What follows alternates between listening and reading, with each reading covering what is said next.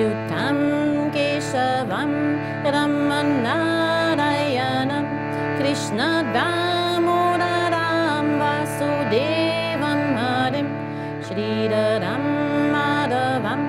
गोपिकावल्लभं जानकीनायकं रामचन्द्रं भजे अच्युतं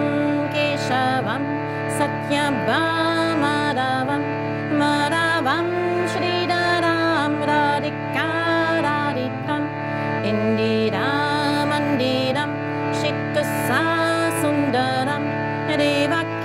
देवकीनन्दनं नन्दजं सन्ददे विष्णवे विष्णवे शङ्किने शक्रिणे रुक्मिणे रागिणे जनकी जनये वल्लभी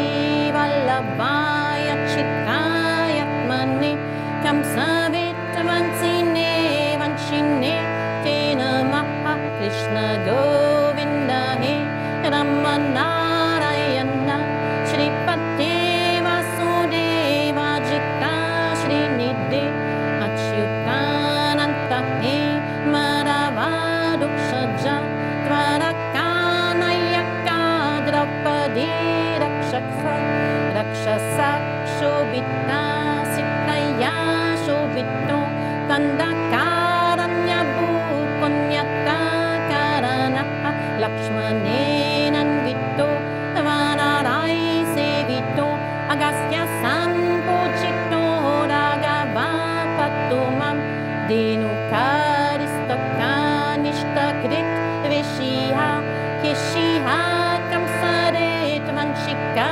वरका पुत्तना कुप्पका सुरजा केलन्नो बालगोपालका पातु मां सर्वदा विद्युद्युत्द्युतवत् प्रस्फुरात् वससं प्रवृद्धं बोधवत् प्रलसत् विग्रहं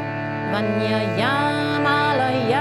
शोभितोरस्थलं लोहितं गिरित्वयं वारिजात् शम्भजे